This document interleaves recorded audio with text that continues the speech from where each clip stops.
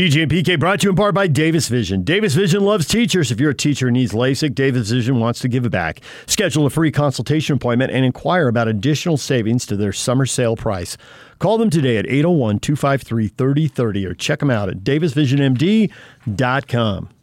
DJ and PK, it's time to bring in Craig Bolerjack, TV voice of the Utah Jazz. He joins us on the Smart Rain guest line. It's no secret that Utah's in an extreme drought. That's why Smart Rain is a solution for any commercial property concerned about water consumption while managing irrigation. Find out more at smartrain.net. Bowler, good morning. Hey, DJ, PK. Oh, how are you? Hello, I love you. Won't you tell me your name? DJ, PK, Bowler. You didn't mean that literally. All right, Bowler. 2 games apiece. The Suns win 2 at home. The Bucks win 2 at home. 3 to go. It's best 2 out of 3. Who do you got? Oh, my goodness. Well, look, home court's everything, right? So someone's going to have to steal one. Well, the Bucks. This one was easy to call about 5 days ago. That would have been the Phoenix Suns, who are absolutely dominant, and I was really impressed with their play in the first 2 games. Now the Bucks in that just scramble, get it done defensive mode, and Jake and I were just talking about the recovery block by Giannis last night. Big time play, big fourth quarter. I still have to lean Phoenix way because they have a game 7 at home, if necessary. But this is a better series than most thought. I liked it. Entertaining game last night, hard fought, loved the fourth quarter. The threes aren't really falling for either team, but the mid-range jump shot, man, it's huge. It's keeping Phoenix alive. It did, at least on the road last night. But I was impressed with Middleton, Antetokounmpo. I mean, those are efficient numbers. I mean, PK, come on, double-double, 8 assists, 3 steals, 2 blocks. He didn't play all that well in Phoenix, but games 2, 3, and 4, I've been pretty impressed with the big guy. Yeah, the thing that stunned me was like 78 field goal attempts to 97 for the Bucks. Yeah, I mean, that is right. a startling number. And if the Bucks do that, they have a 20 field goal attempted advantage. I mean, I don't know what the win percentage is, but I got to believe it's really, really high. Well, they got to the free throw line a lot, too, last night, and that frustrated. I think that played a big part. I don't know how you guys looked at it last night, but, Booker was incredible. I'm looking at highlights right now. Let me turn it down.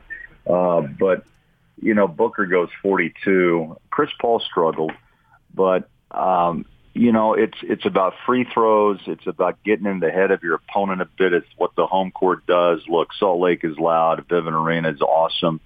Fear the deer. Look, that crowd was crazy last night. Doesn't happen often, right, to have a finals in your building and a chance to win it. Man, you're like you said, it's down to just a mini 3-game series, and how this turns out, you flip a coin. But I like the way the Bucks are playing right now. They're much more engaged defensively.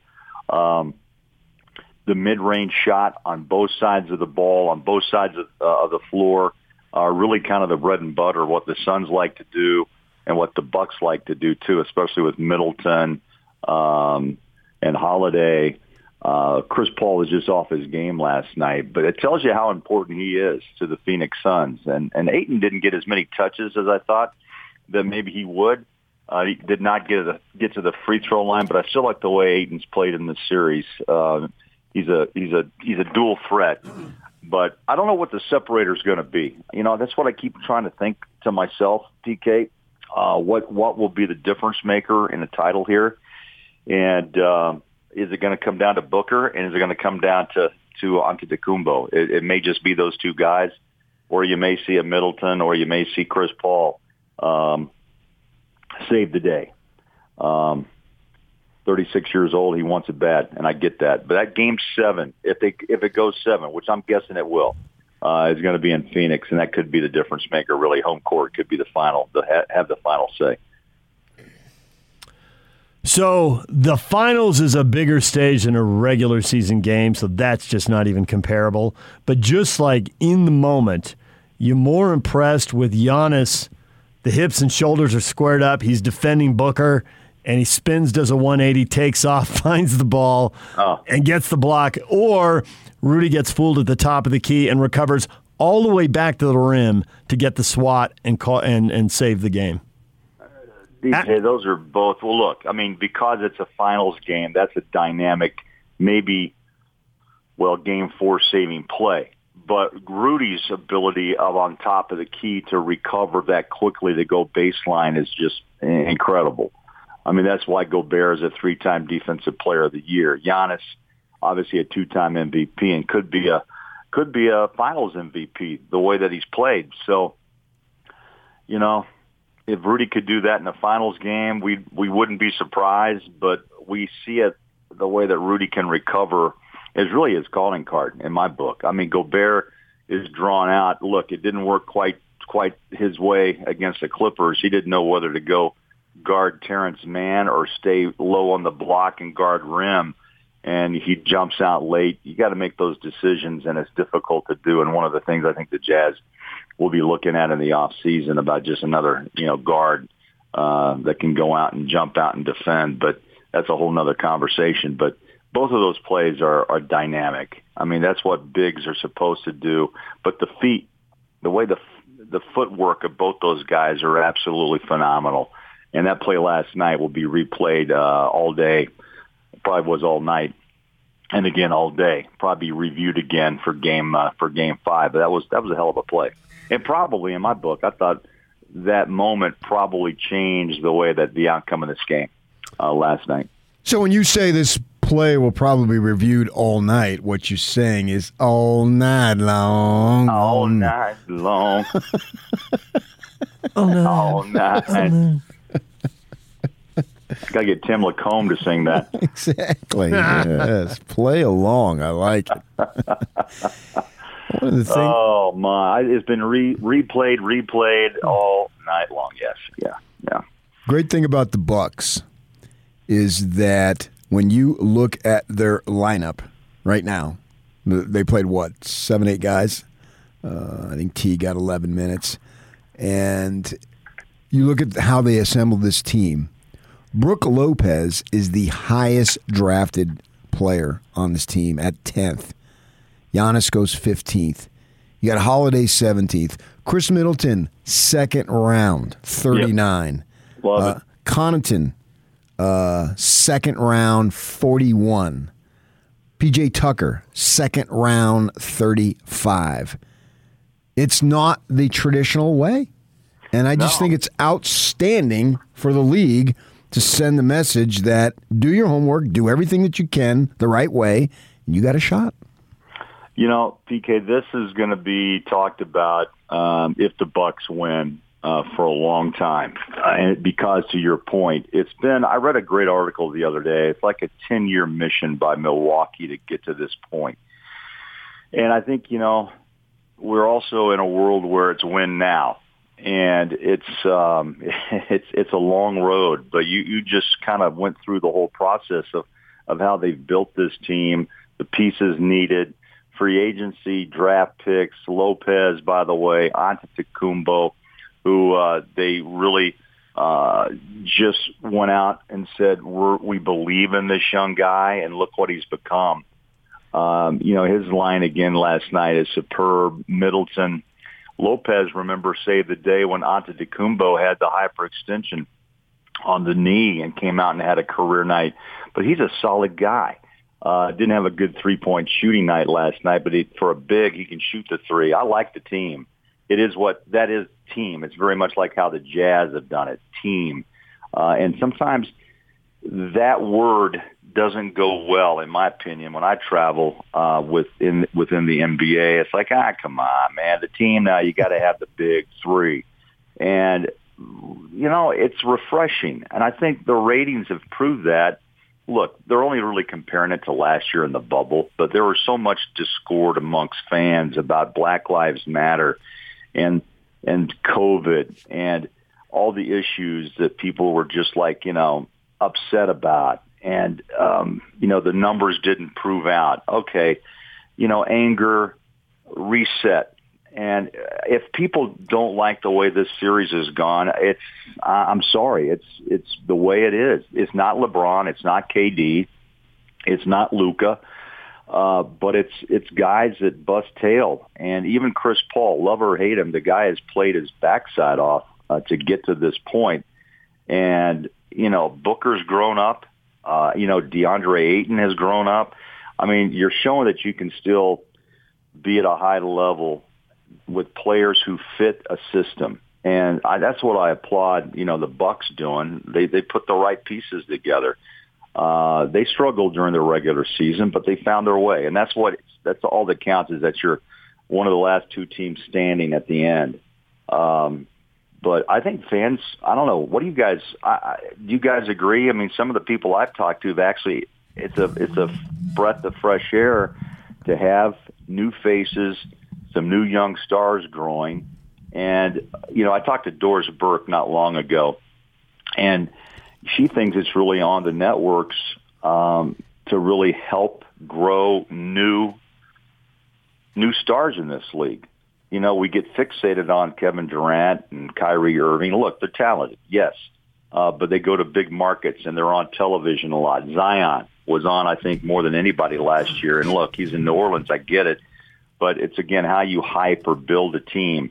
And networks, she was saying, maybe had some responsibility or irresponsible in some ways of ignoring some teams or some stars. And I thought it was pretty intriguing. Maybe this is one of those situations where the Milwaukee Bucks and even the Phoenix Suns are getting their just due and letting fans around the country see just how talented this group is.